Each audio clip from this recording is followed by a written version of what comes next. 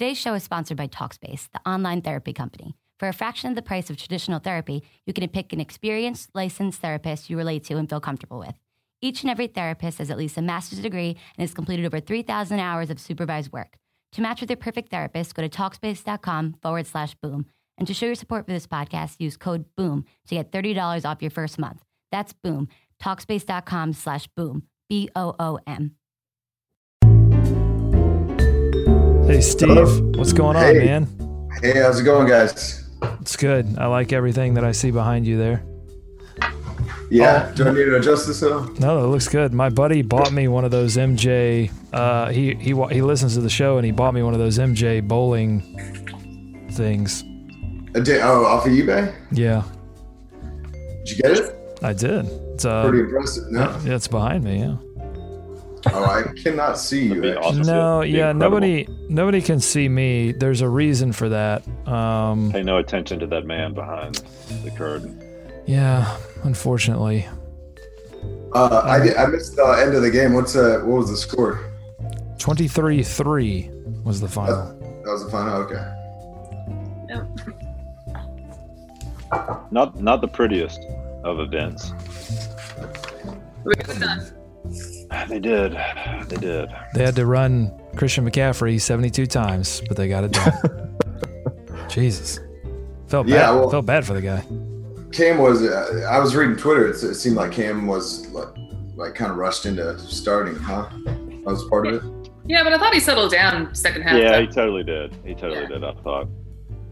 I mean, that's what happens when you don't play more than a series for, preseason, so. So you're saying Twitter was less than positive about? At least in the first half, yeah. That's what I saw. Twitter. I'm kidding. I'm not. Well, it was super rusty.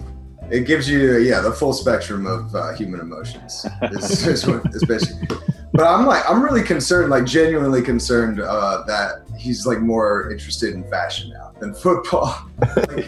His look is so curated, even on the sideline. He looks like it's kind of crazy. He had the pretty muted cleats on today. Oh, did he? I didn't see the shoes, but I just kept noticing the Ninja Turtles headband coming out of the back of the helmet, and then the little the frosted tips of the goatee. I thought that would be a one season thing. Last year he had the Cobra Kai headband, the black one. And this year he went white. He's got to get the Karate Kid with the that whole thing. Yeah, I love headbands, so I'm all for it. Dude, I mean that would look great with that hair you got going on there. Well, is it that he likes headbands because it doesn't affect his hair in any way, shape, or form? It keeps it there, it separates. I just took it off. He wears one to bed. It's especially made for his head to get his hair to look like that.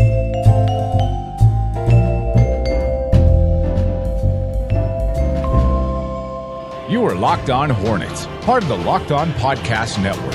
Your team every day. In a minute, cuz we live.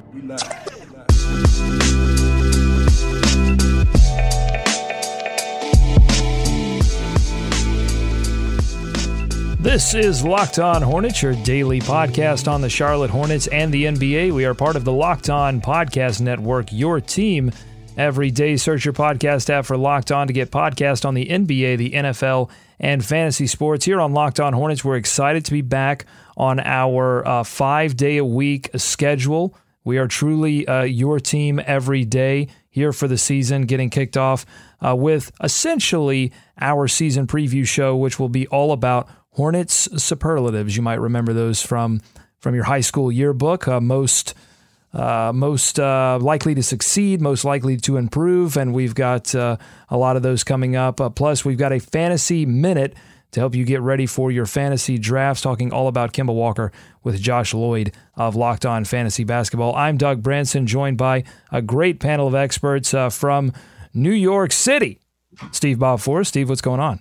Oh, hey, yeah, just up here in New York. That's about it. And from Raleigh, Nick Denning. Nick, what's going on? Same thing. Yeah, Nick.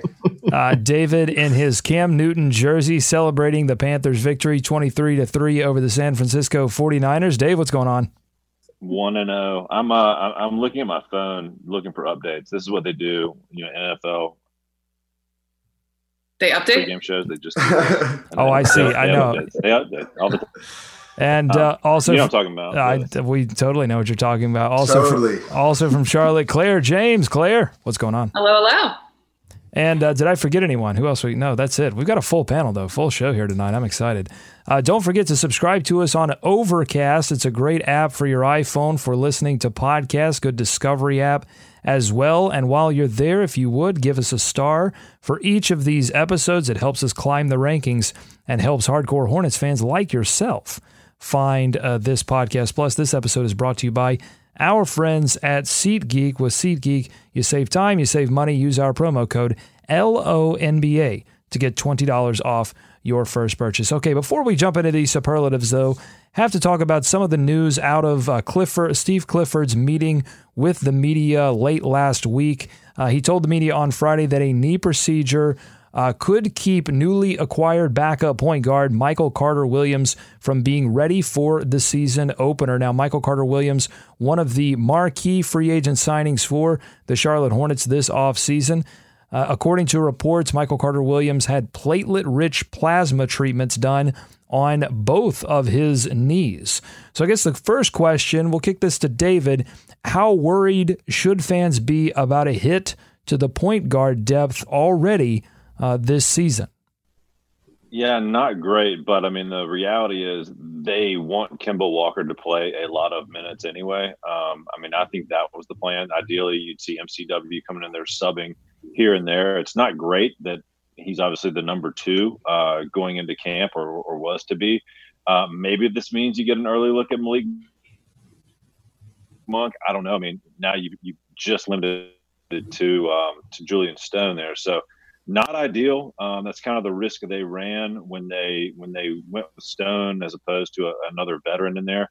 But not overly worried just yet. I mean, they should be able to get by with a lot of Kemba, and maybe you mix in, I don't know. I mean, maybe some Stone, maybe some Nick at the point, figure something out. But if it lingers on, I mean, that is an issue.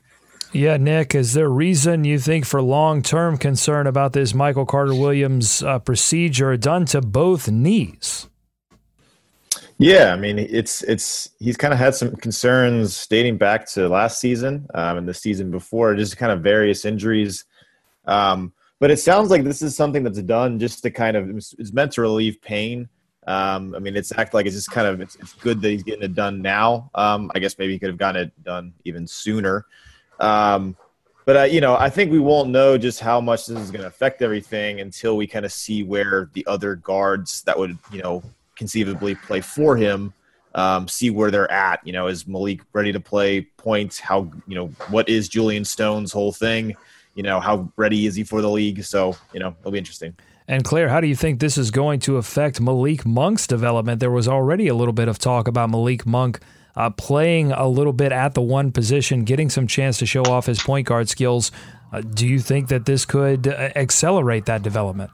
Oh, it's definitely going to have to accelerate it. Just, out of necessity, because, it's a pretty far leap to go from Kemba to Julian Stone, who played last season in Italy. So, and I think that Malik Monk is someone who is talented enough and savvy enough that he would be able to at least come in and help Kemba out here and there. I agree with what David said, is that, Kemba was always going to play a ton of minutes this season. But I think it also just puts additional pressure on Kemba to stay healthy throughout the year. And it's really going to test the issues that Kemba has had as well.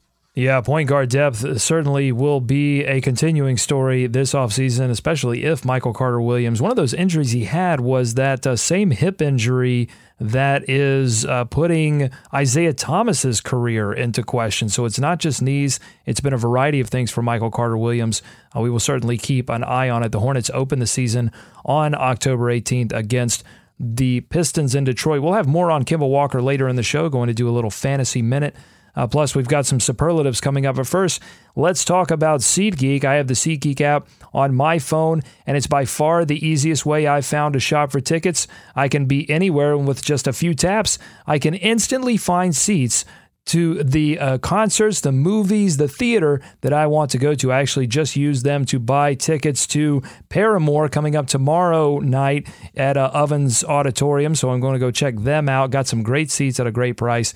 SeatGeek saves you time and money by searching multiple ticket sites to compare prices and find amazing deals. And to get you the most bang for your buck, SeatGeek grades every ticket based on value to help you immediately identify the best seats that fit your budget. Everything's color-coded. It's easy. Plus, every purchase is fully guaranteed, so you can shop for tickets on SeatGeek with the utmost confidence. Make SeatGeek your go-to app for finding the best deals on every type of ticket, from sports and concerts to comedy and theater. And here's the best part, a little bonus for our listeners. You get $20 off your first SeatGeek purchase. Here's what you do. Download the SeatGeek app, enter promo code LONBA, that's LONBA, in your SeatGeek app. You get $20 off your first SeatGeek purchase. It's that easy. Okay, time for our main segment of our return to daily shows. A bit of a season preview in the form of superlatives, those high school yearbook things that I know, I didn't get one. So this is sort of me living vicariously through this segment. I think I felt like I was, what's the word I hate? Solid. That was my high school career. My high school career was solid. I made friends with a lot of people. Just didn't do anything that stood out enough to get one of those coveted superlatives. But we've got plenty to go over for this Hornets team. And let's start with this one. Most likely to succeed. That's the one that we always hear about. Most likely to succeed. We'll start with Claire. Claire, who is your most likely to succeed for this season? Well, mine is kind of voting on necessity, and that's Kemba. We just talked about him, and especially with MCW being out and Julian Stone being the third. What David mentioned it earlier. If he doesn't succeed, then we're going to have to get pretty creative. But I think that right now, Kemba is probably my most likely to succeed, simply because he has no choice. All right. That's succinct and very simple. David, who is your most likely to succeed? From an individual standpoint, I'm going with Dwight Howard. I think he is going to get his shots. I think he is going to get his double-double, or at least he's going to get the opportunity to do that. I think he and Clifford, certainly have a bond, and he's here for a reason. I think Clifford is going to do everything in his power to make sure that Dwight is happy. And I think, as we've discussed in this offseason, a happy Dwight is a Dwight getting shots and getting looks. And I think he's going to get his numbers.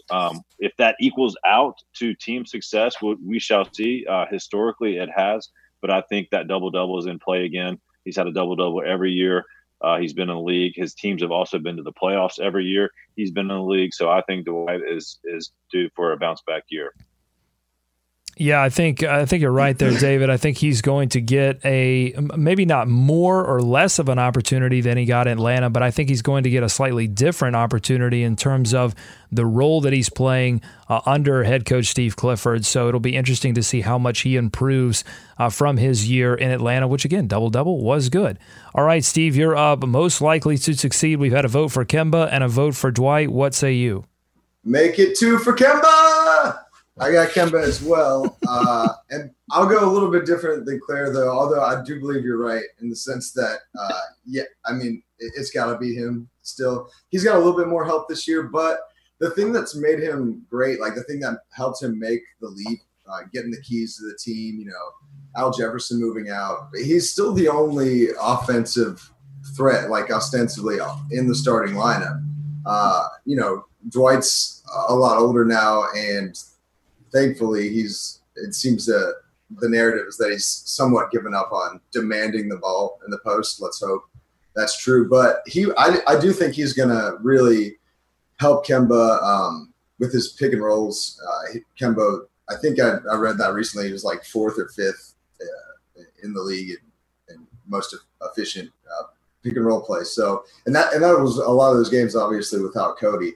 So him having either Cody or Dwight at all times out there is going to be great. That's going to open up the floor for Marvin and Frank too to space it. And I just think he's going to have another mini leap in him, if not a significant one. It's his 7th season. He's still pretty young, and that's a thing with a lot of point guards in the last 10, 15 years. It seems like guys like Lowry, Steph's best season was the 7th season, and I feel like last year was his first one really taking over completely in that role, and so now he's going to have more weapons and a little bit more confidence with it. So I'm looking at him for that. All right, Nick, most likely to succeed.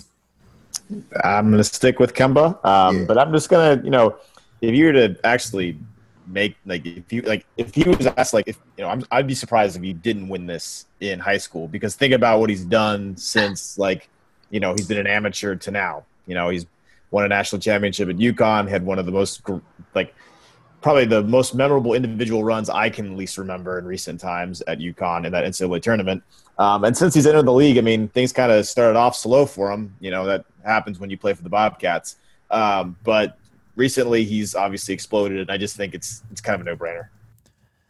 Well, I'm going to go a little bit off of the beaten path, although it seems like Kemba is the consensus. And for me, I mean, that seems reasonable, right? I mean, he's made 2 significant jumps, I think, statistically in his career, and you've got people challenging him now to make an All-NBA team, an All-NBA third team, or maybe even an All-NBA second team. That would be a pretty significant third straight year of significant leaps for Kemba Walker if he wanted to do that.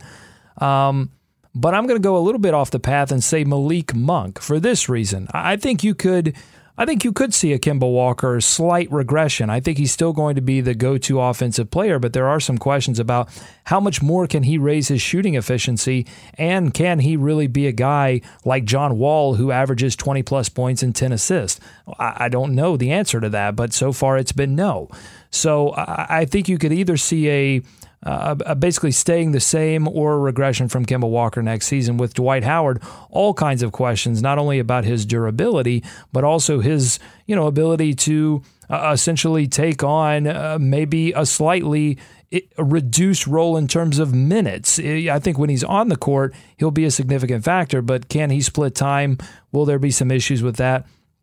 That's yet to be seen. So I'm going to go Malik Monk because I think he's going to get a big opportunity in his rookie season, especially if Michael Carter-Williams does miss time. And I think he's going, even if Michael Carter-Williams doesn't miss significant time, I think you're going to see Malik Monk get a shot, because this second unit that he's going to be joining is going to desperately need scoring and the variety of scoring that he has shown that he is very good at, and that's outside shooting. So I think he's going to get a lot of attention, and I think he's going to get a lot of opportunity to succeed, and that's why he is my most likely. Okay, so Doug, quick question though. Mm-hmm. Are you talking about most likely in terms of expectations for him, or do you think most likely is who's going to be the best player overall? Because I was thinking when I was talking about most likely to succeed, I was thinking that he, with Kemba, Kemba's gonna be the best player. What? I think Kemba's gonna be the best player. Oh, I don't know. Yeah. Oh, hot take. Yeah. Well, okay. Then it's okay. Put it on the board. Bulletin board material for the other Locked On. No, listen, obviously, I think Kemba Walker is going to be the best player for the Hornets next season. No, I'm saying most likely to succeed, most likely to exceed his expectations. I think it would be Malik Monk. I'm just taking a different interpretation. This happens all the time with David and I when we do these kind of, segments comparing players to Star Wars characters. I always take a slightly different interpretation. So that's fine. This is, that's why I had to ask. That's good. Got to push back a little bit. I appreciate it. So let's go to most likely to improve. I think this one pretty clear cut. Most likely to improve. Claire, who do you have? Actually, I think I probably took it in a different direction than what y'all are going to be expecting too. Okay. I'm thinking most likely to improve would be Nick Batum. So I think that last year, and even though the stats don't really back me up on this, because overall points last year versus career overall, 15.1 last year, career overall 12.1. But of course, we know that earlier in his career, he wasn't getting the same shot opportunities that he was getting with the Hornets, which is fine.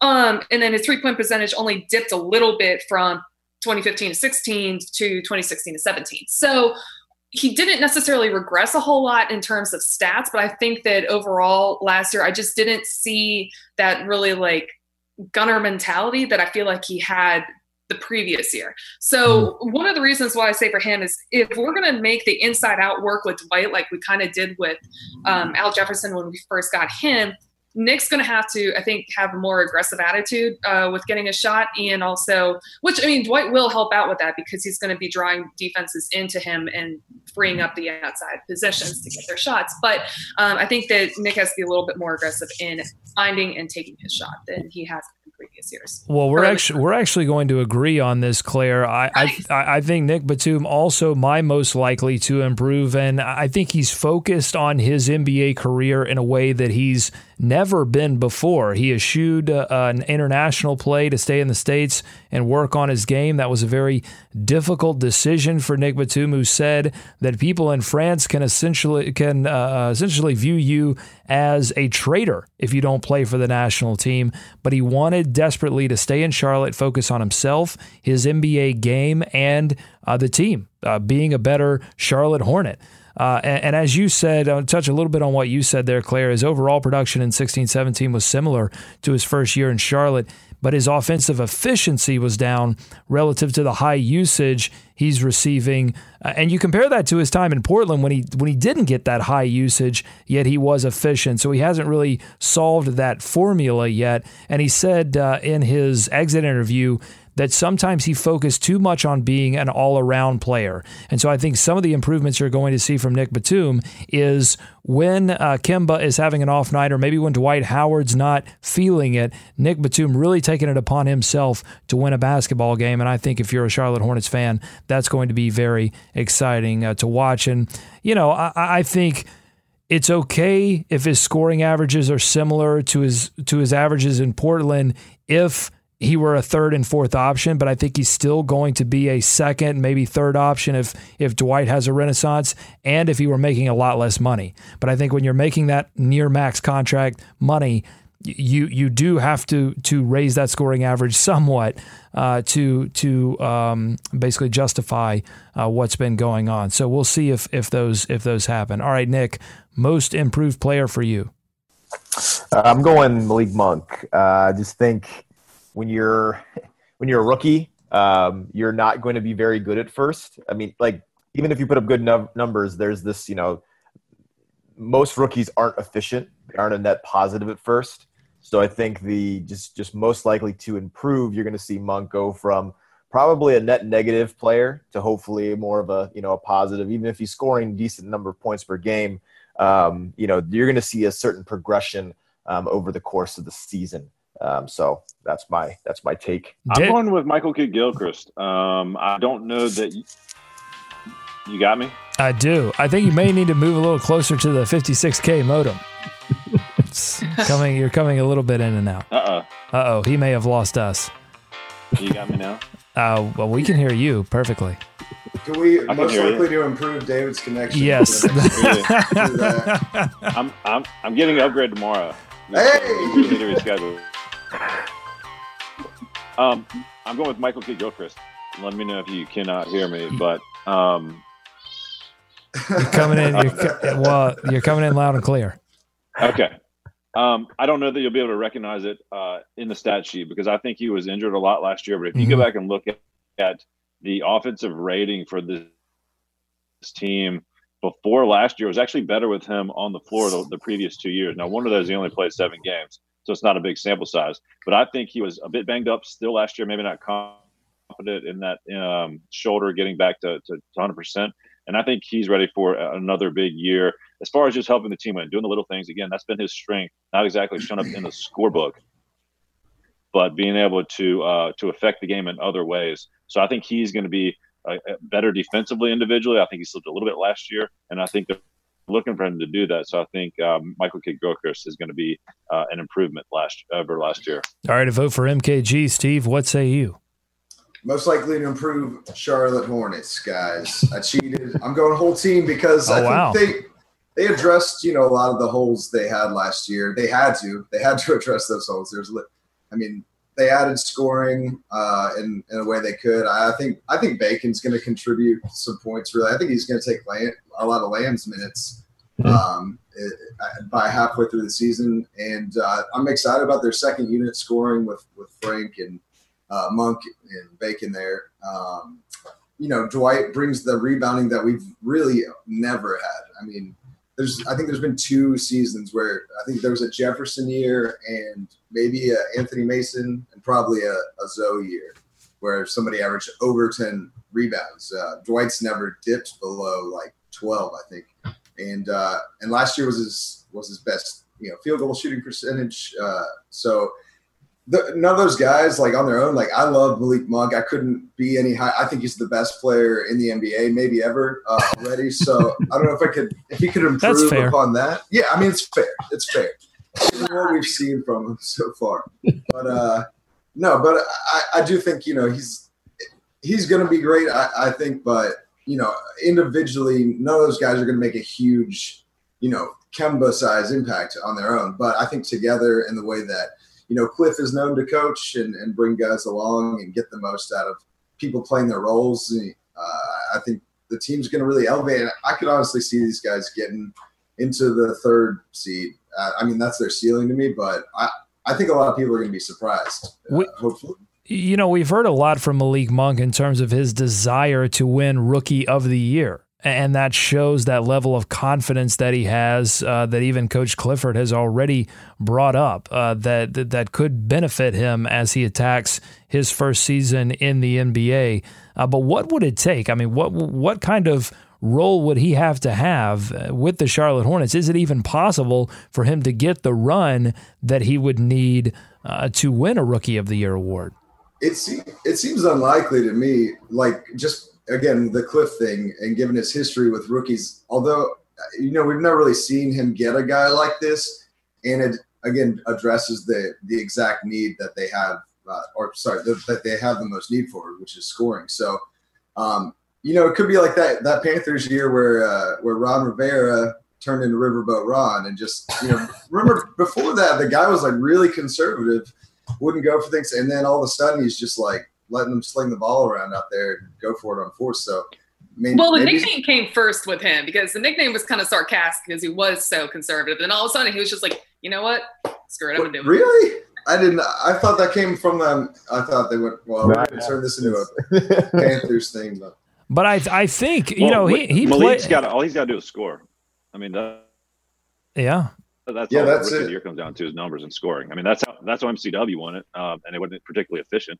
So all Malik's got to do is put up points when he gets in there. Is the opportunities and can he do it? But the numbers are there. Yeah, but MCW I think averaged 35 minutes a game, and I don't think that there's any realistic expectation that that Malik Monk will be able to do that. I think Malik's a lot better scorer than MCW. But your point is valid. No, I think that's what I'm saying. I think there would have to be something unfortunate that happened, and it would to that shooting guard position, or maybe to the small forward position, and then and it would have to happen. I would think later in the year where you could, or maybe a month or two in, where you could elevate him comfortably into the lineup. But there's all kinds of difficult issues with that. I think that he'll play.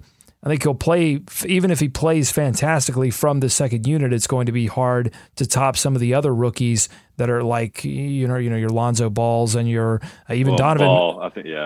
Well, and you got Simmons is in there running too because he didn't play last year. Right, exactly. Yeah. So there's going to be, but it's good to see that he has confidence. How about most dramatic?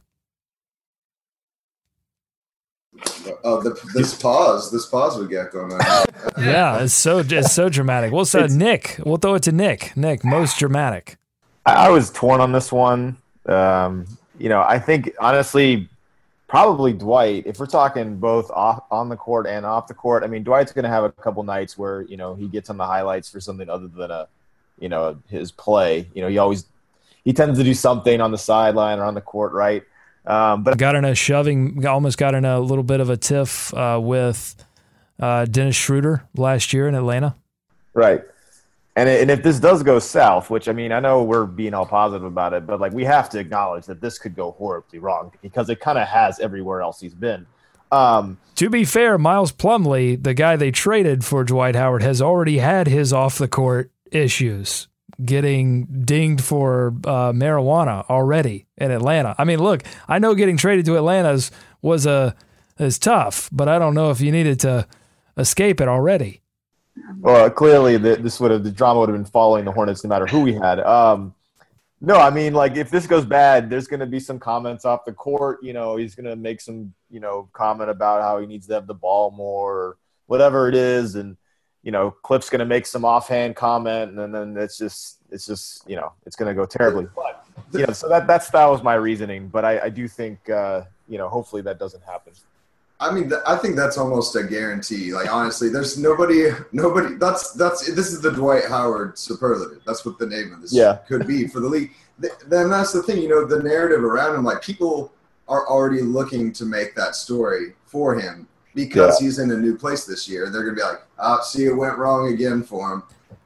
They're going to be, that's a great point. I mean, they're going to be looking for it. And I'll mention something that Dwight Howard himself said in his introductory press conference, that if he gets a certain criticism, like, he's not going to be quiet about it. He said a mistake that he's made in the past was being too quiet about, taking some of these criticisms and really not saying anything back about them. So that's another something to watch for, I think.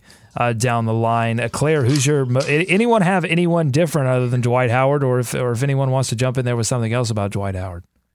No, I mean, I had Dwight as well. I did kind of go back and forth between him and Monk, though, just because Monk does have a little bit of flash in the pan as far as his game goes. So, as far as coming off the bench, and it would be nice to have someone with like a little bit of, I don't want to say swagger, but I mean, at least a little bit of a jump in their step when they come off the bench, because I feel like last year, I mean, Jeremy Lamb, Marco Bellinelli, those guys come in the game and they would just kind of like run the plays and they would do what was asked of them, which is what you want. But, it was never something like super flashy. So I'd like to see that. But ultimately I did go with Dwight Howard, mostly because of that boxing video.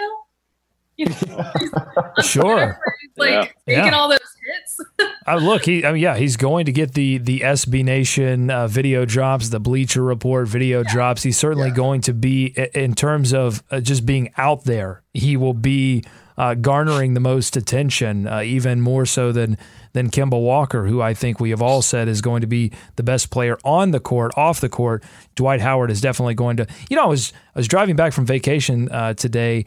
And you get these sort of random thoughts while you're driving. And I thought, I really haven't settled down enough to think about like Dwight Howard in a Hornets uniform. It's going to be weird. Like we're sort of digging into it analytically and trying to figure out, what does it mean for the transition defense and how many possessions is he going to get? But then I was just sitting there. I'm like, he's going to be wearing teal and purple, and I think it's going to be, if you haven't already thought about it, you're going to go to that first preseason game or you will go to the open practice that they're going to have on September 30th, see him in the uniform and go, this is kind of weird. And I thought the same thing about Jeremy Lin as well when he first joined us. I was thinking it's going to be weird seeing Jeremy Lin in the Hornets uniform. Yeah, I think it's going to be awesome. I mean, I think, Claire, you mentioned something that the additions to this team, Monk and Howard, and also Bacon, I think. I mean, Bacon has a level of confidence that rivals Monk, I believe. I mean, in that introductory press conference for those two guys, they were both talking as if they were going to be the go-to scorer on this team. I mean, in a good way, right? Like, they were just positive about it. So he might be my dark horse for most dramatic. I don't know if he'll get enough minutes, and I don't think he's going to be like a dramatic issue off the bench. But I think this team, we've talked about it forever. Like, there hasn't really been an alpha dog. I mean, it's Kemba's team, but it even took like a year and a half, a couple years for it to be defined as such. And even when Big Al was here, like, there wasn't a big, huge personality on this team. And Dwight is certainly that. I mean, this is going to be an interesting year to watch that. It's going to be a different mix of guys in there. And so I think it's going to be fun if you're a Hornets fan. I mean, I'm excited to see Dwight Howard in there. This guy's was a legit superstar. I mean, he was doing commercials with LeBron James, 4 or 5 years ago. The Hornets have not had a guy of that magnitude that kind of sucks up all the energy in the room or all the oxygen in the room since they've been back. So, I mean, it's going to be interesting. And if he performs on the court, it could be really fun. But obviously, the most dramatic, you have to look at Dwight. I mean, there's no one else you can look at right now before the season starts. It's followed him throughout his career, for better or for worse. But I will say, Doug, I mean, in Atlanta last year, played pretty well. There wasn't a lot of hubbub, right? There wasn't a lot of disruption. I mean, I didn't see it. I mean, I didn't follow the Hawks super close, but it wasn't like he was the reason that things didn't go well, and they still made the playoffs, right? Yeah, I think winning is going to help a lot of things. There were different, and as I mentioned, he got into the little tiff with Dennis Schroeder that was publicized, but I think, part of it is he wasn't in LA, he wasn't in Houston, he wasn't in, these big markets that a lot of people pay attention to. Atlanta gets sort of some of the kind of benefit of the doubt teammate. That Charlotte, that's true. That's true. I don't know really what's going on there. And we had Brad Rowland from Locked On Hawks, and he covers the team every night, and he really didn't know what was going on there either. I took Great prank. If they pulled that off, great prank. Yeah, that super prestigious best teammate award that everyone's familiar with. Every team just got one. I think that seems like the Tony Allen deal, where people are just like, wouldn't it be funny if we wrote in Dwight here? There's probably a little element of chaos in there. I did take a slightly different spin on this because I figured a lot of people would go with the off the court with Dwight Howard. So I went with the most dramatic guy on the court, and I think that's going to be Kemba Walker. In 2015-16, he finished 7th in clutch points, and but his efficiency was an issue. He shot 26.7% from three in those moments defined as clutch, which is 5 minutes left in the fourth quarter or overtime with the margin at 5 or less. And in 16-17, he finished 6th in clutch points and raised his three-point percentage to 34%. His effective field goal percentage in that time went up from 40 to 48.6, and he shot 48% from the field in the last minute of games. That was good for second among the top 10 in clutch points. So Kemba Walker still counted on for, and I don't think he had as many Sports Center game-winning moments last season, but his numbers in the final 5 minutes of a basketball game just went to another level, and he was already on another level, just overall. And so I think he is going to continue to be the go-to player at the end of the game for the Charlotte Hornets. All right, now we're going to open the floor here to some superlatives that the panel has come up with. And if you have your own out there, if you're listening right now and you have a superlative, make sure to tweet it to us at Locked On Hornets or email it to us, buzzbuzz@lockedonhornets.com, and we'll read it tomorrow. But anyone have a superlative to throw out here? Yes. All right, I heard David go. Let's get him before his connection drops out. Look, guys, I have a limited resources for limited bandwidth. We know. Yeah, I paid $5 for it. It's going to run out soon. Cody is my most likely to become your NBA nerd friend's favorite player this year. The Hoops Hype article is a good one. If you've read that, go check that out. I think if you're a Hornets fan, you know how important Cody is to this team. Just 3-17 without him in the lineup last year. I think they would have made the playoffs had he played those 20 games. Not that they would have won all of them, but I think he's going to be still effective in a more limited role off the bench. I don't know that his minutes are going to drop that much, but I think his ability to impact the game and play with that second unit is going to turn some heads that may have not seen him before. But I think he's going to be popular among the guys that like to dig deep into the advanced stats and look at things from a different angle. So Cody Zeller, your NBA nerds' favorite player of the year. Yeah, the Hornets and Coach Clifford are both really excited about the prospects of having Cody Zeller in that second unit and running those effective pick and rolls on offense, at the beginning of a fourth quarter. Because one of the problems that the Hornets had last season was holding on to fourth quarter leads, and I think they feel like both defensively and offensively, Cody Zeller is going to help them do that over the options that they had last season. All right, I think I heard Nick. Nick, do you have a superlative to throw out?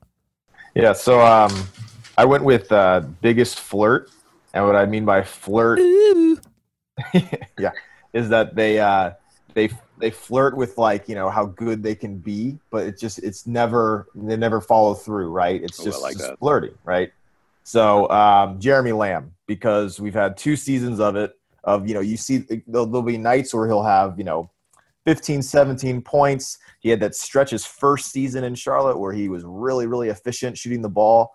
And we've just been waiting for him to become like the team's sixth man, and it just hasn't happened. So I'm going to, I know there's been discussions this summer about he's had a great offseason.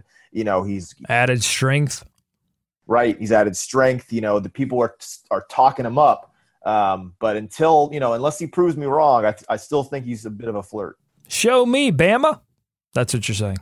I'm with you on that. I had a different one I had a different superlative for Jeremy Lamb, but similar to yours. You had a different flair? Yeah. Well, so but it's similar. It's most likely to actually just be 3 pillows stuffed into a Hornets jersey, wearing some sunglasses. I'm not sure Jeremy Lamb is here anymore. I think it's just he's pulling a Ferris Bueller's. The Weekend at Bernie's award. Right, exactly. I mean, he looks real sleepy all the time. I'm concerned about that. He seems like he's been in the league for like 100 years, but he's only 23. I saw that the other day. It shocked me. I thought he was like 27. Wow. He was on that UConn championship team with Kemba, which I totally forgot about until I saw like a highlight the other day.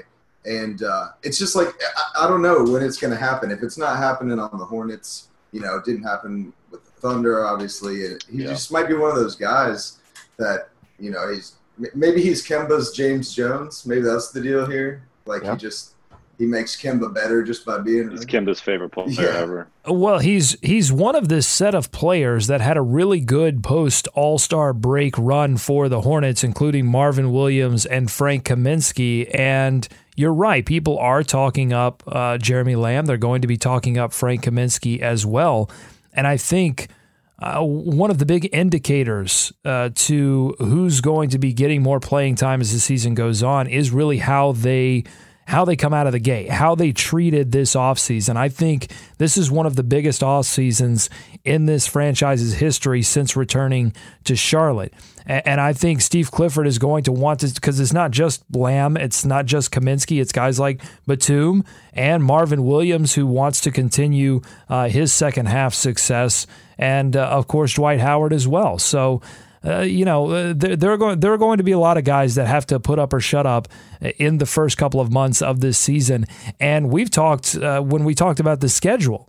The schedule is a little bit difficult in the first couple of months, so they're going to need big performances out of guys early on in the season. Well, can I stay on this for a second? Let me ask you guys, like, whose minutes is he going to get? Because I feel like if he hasn't gotten there yet, like at some point you got to.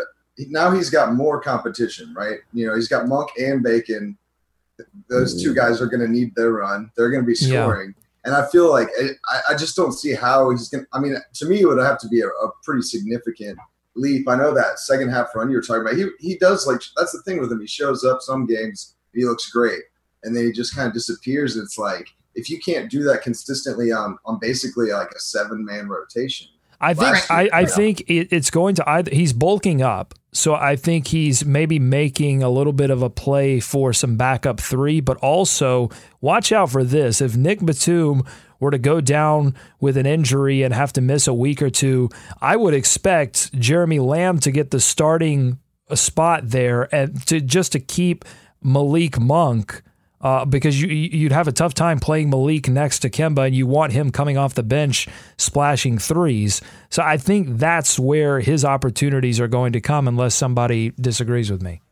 No, and I was going to say, I think that like it's going to be Jeremy Lamb's minutes until someone else goes from him, because I think Malik Monk is going to take basically the shooter spot, and so and Jeremy Lamb is going to essentially be MKG's backup, at least for the time being. And the way Steve Clifford tends to operate is if you're new to the team, unless you are like a Dwight Howard or something, you really have to prove that you deserve to take someone else's spot. Right.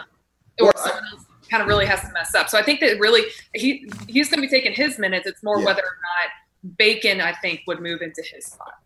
I guess I meant I agree with you on that like that's how Clifford operates. But I feel like, thinking back, I guess he was getting those minutes last year. And it's just like I think it's on him to really he's got to be filling it up when he's in there. Like last year, I feel like he just disappears too much. And with that added pressure of those guys, I think that's going to be tough.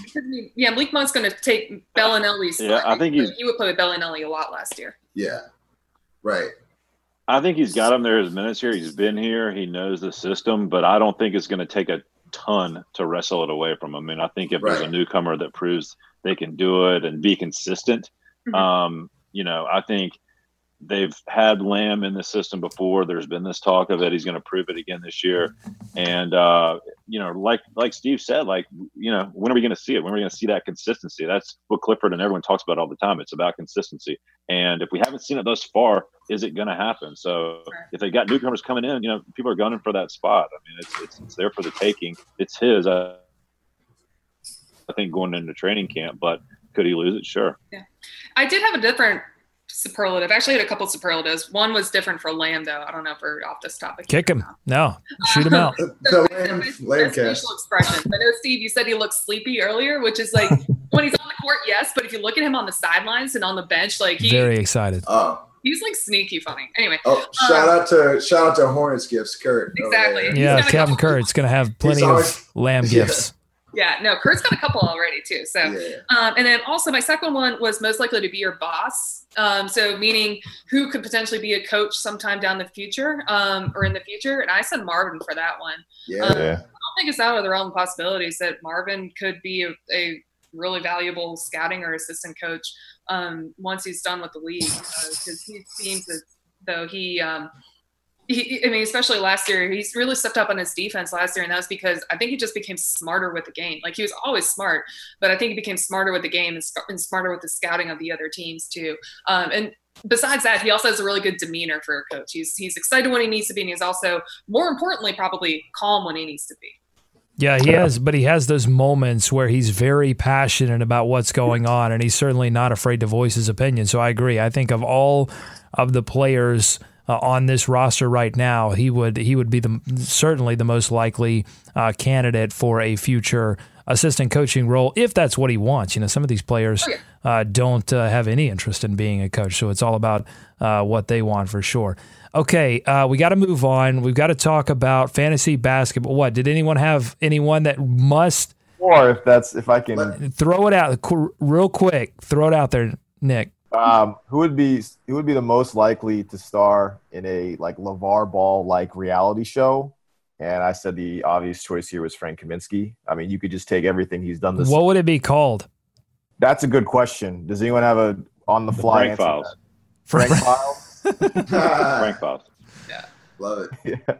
So I mean, you just what has he been?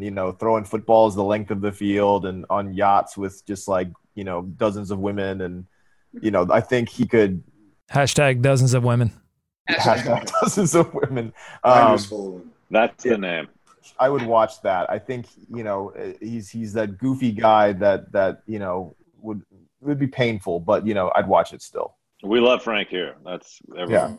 That right. I got one quick one for you, Doug. All right. Throw it. Most likely Eric Collins victim. Dwayne Bacon. He's. As soon as we drafted Bacon, EC has been salivating. He's been in the gym writing 4,000 puns a night. They're going to be terrible. He's going to say I'm way too excited. I'm really pumped for him just losing. This might be the mind. year that Stephanie slaps him on air.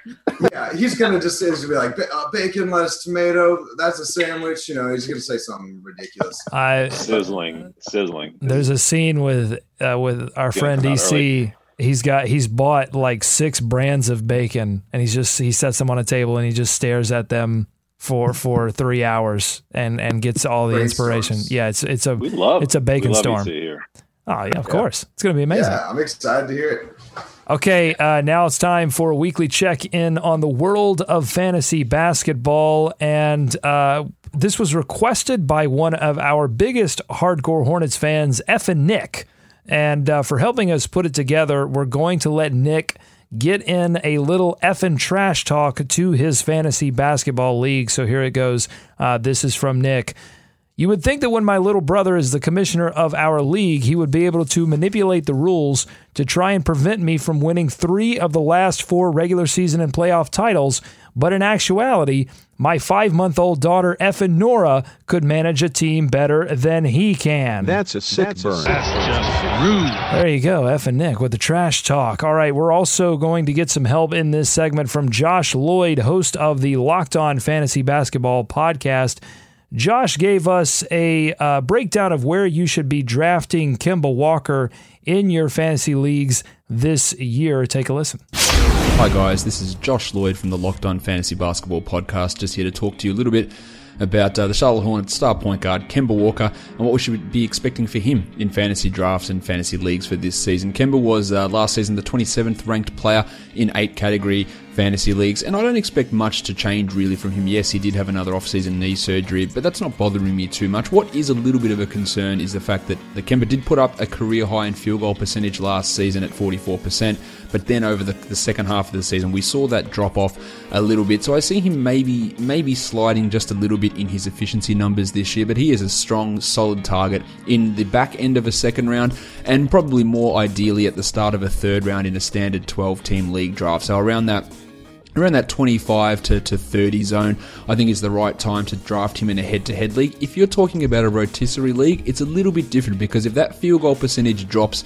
really any lower than 43%, it puts a big dent in that field goal percentage category. And in a rotisserie league, having huge dents in one category is really tough to come back from. You need to pair him with other guys who are high field goal percentage. So if you've got like a Karl Anthony Towns and Kemba Walker, I think that works pretty well, and that's able to balance that out and put you in a strong position in field goal percentage. That's the main worry I have with Kemba. Obviously, he's not a high assist guy, so you do need to pair some other point guards or centers like a Nikola Jokic with those high assist numbers, but getting those high points totals, which Kemba's going to give you, the high three-pointers, decent to average steal numbers, high free throw numbers, makes him a strong second and third round target, with probably just sliding him back a little bit in rotisserie leagues because of that concern that we do have about the field goal percentage and the volume of shots that he takes if it's a lower percentage than what we had last year, it does get a little bit tougher to recover from. But really hard to see Kemba sliding anywhere outside the top 35 in drafts, and you should feel pretty confident about grabbing him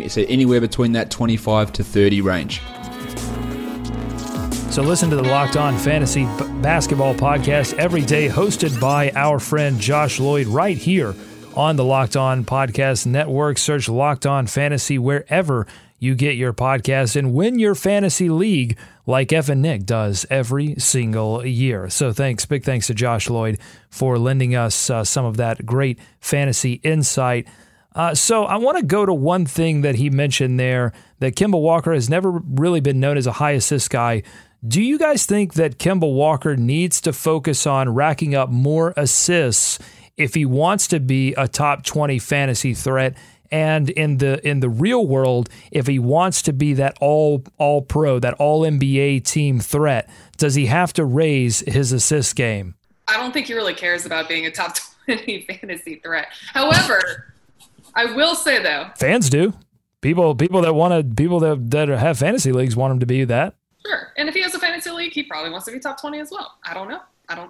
But however, I will say though, I think this year it might come naturally that he will be getting more assists because a lot of the scoring was basically thrown on his back last year. So with the help of Dwight Howard, with the help hopefully of an improved Nick Batum, I think those assists will come naturally. So does he necessarily need to make it a focus? I don't know. But I do think that it will happen somewhat organically.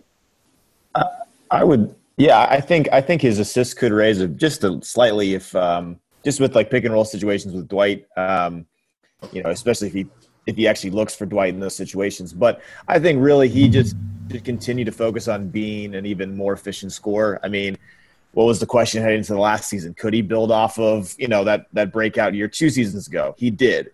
And now we're sitting here thinking, well, maybe this is all he can do. But I actually do think he could continue developing his efficiency. Maybe his shooting numbers go up or points per game go up, slightly more. Maybe they stay around the same. But, just let him be who he is. I mean, he's in his 7th year now. I think he shouldn't necessarily worry so much on providing direct assists as more so as just being the team's best scorer, best playmaker, and letting, maybe Batum and others, get assists to some of those bigs like Dwight. Yeah, Nick, I think you make a great point. He's always been the kind of player that goes out there and just plays the game, plays within the flow of the game. He doesn't necessarily focus on individual statistics or trying to manipulate those statistics in a way that maybe like a Russell Westbrook type player would do. But I did look into this. So he averaged a career high 6.1 assists in 2013-14. That was the Bobcats playoff year. That was when Al Jefferson was an All-NBA third team member. That's the last time he had someone who he averaged 2 assists per game to, and that was Al Jefferson, even though in terms of pass distributions, Al Jefferson ranked a third on the team to Josh McRoberts and Gerald Henderson. Now, he basically had 3 players that season that he averaged 1 or more assists to, and that was Hendo, McRoberts, and then Jefferson with the 2 assists per game.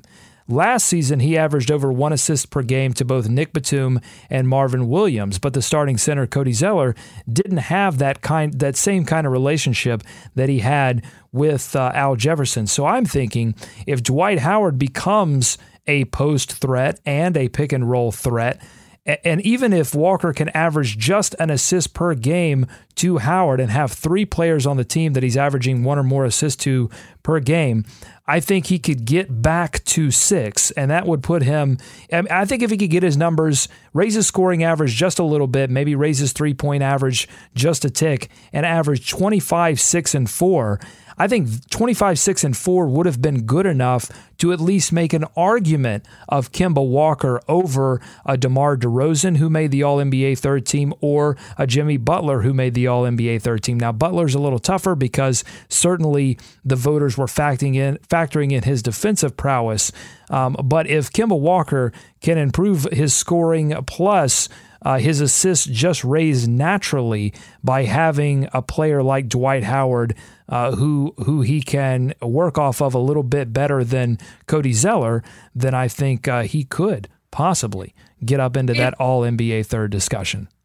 Yeah, and I know that you brought up Gerald Henderson and Josh McRoberts, but I think there's no one else on the team that will have the relationship that with Dwight Howard that Josh and Al had, because Josh, I mean, he was a unique player in that he was basically a second point guard, a really tall point guard on the court. Where, I mean, there were certain times when he was bringing up the ball and he was running the offense. So I just don't see that. Yeah, and they have that now somewhat. Yeah, they have that now somewhat with Nick Batum, and I don't think you're not going to be seeing Kemba Walker get a lot of post entry action with Dwight Howard because, and you didn't really see that a ton with Al Jefferson either, just because of Kemba Walker's size. He's just not a post entry pass point guard. That's going to come from Marvin Williams.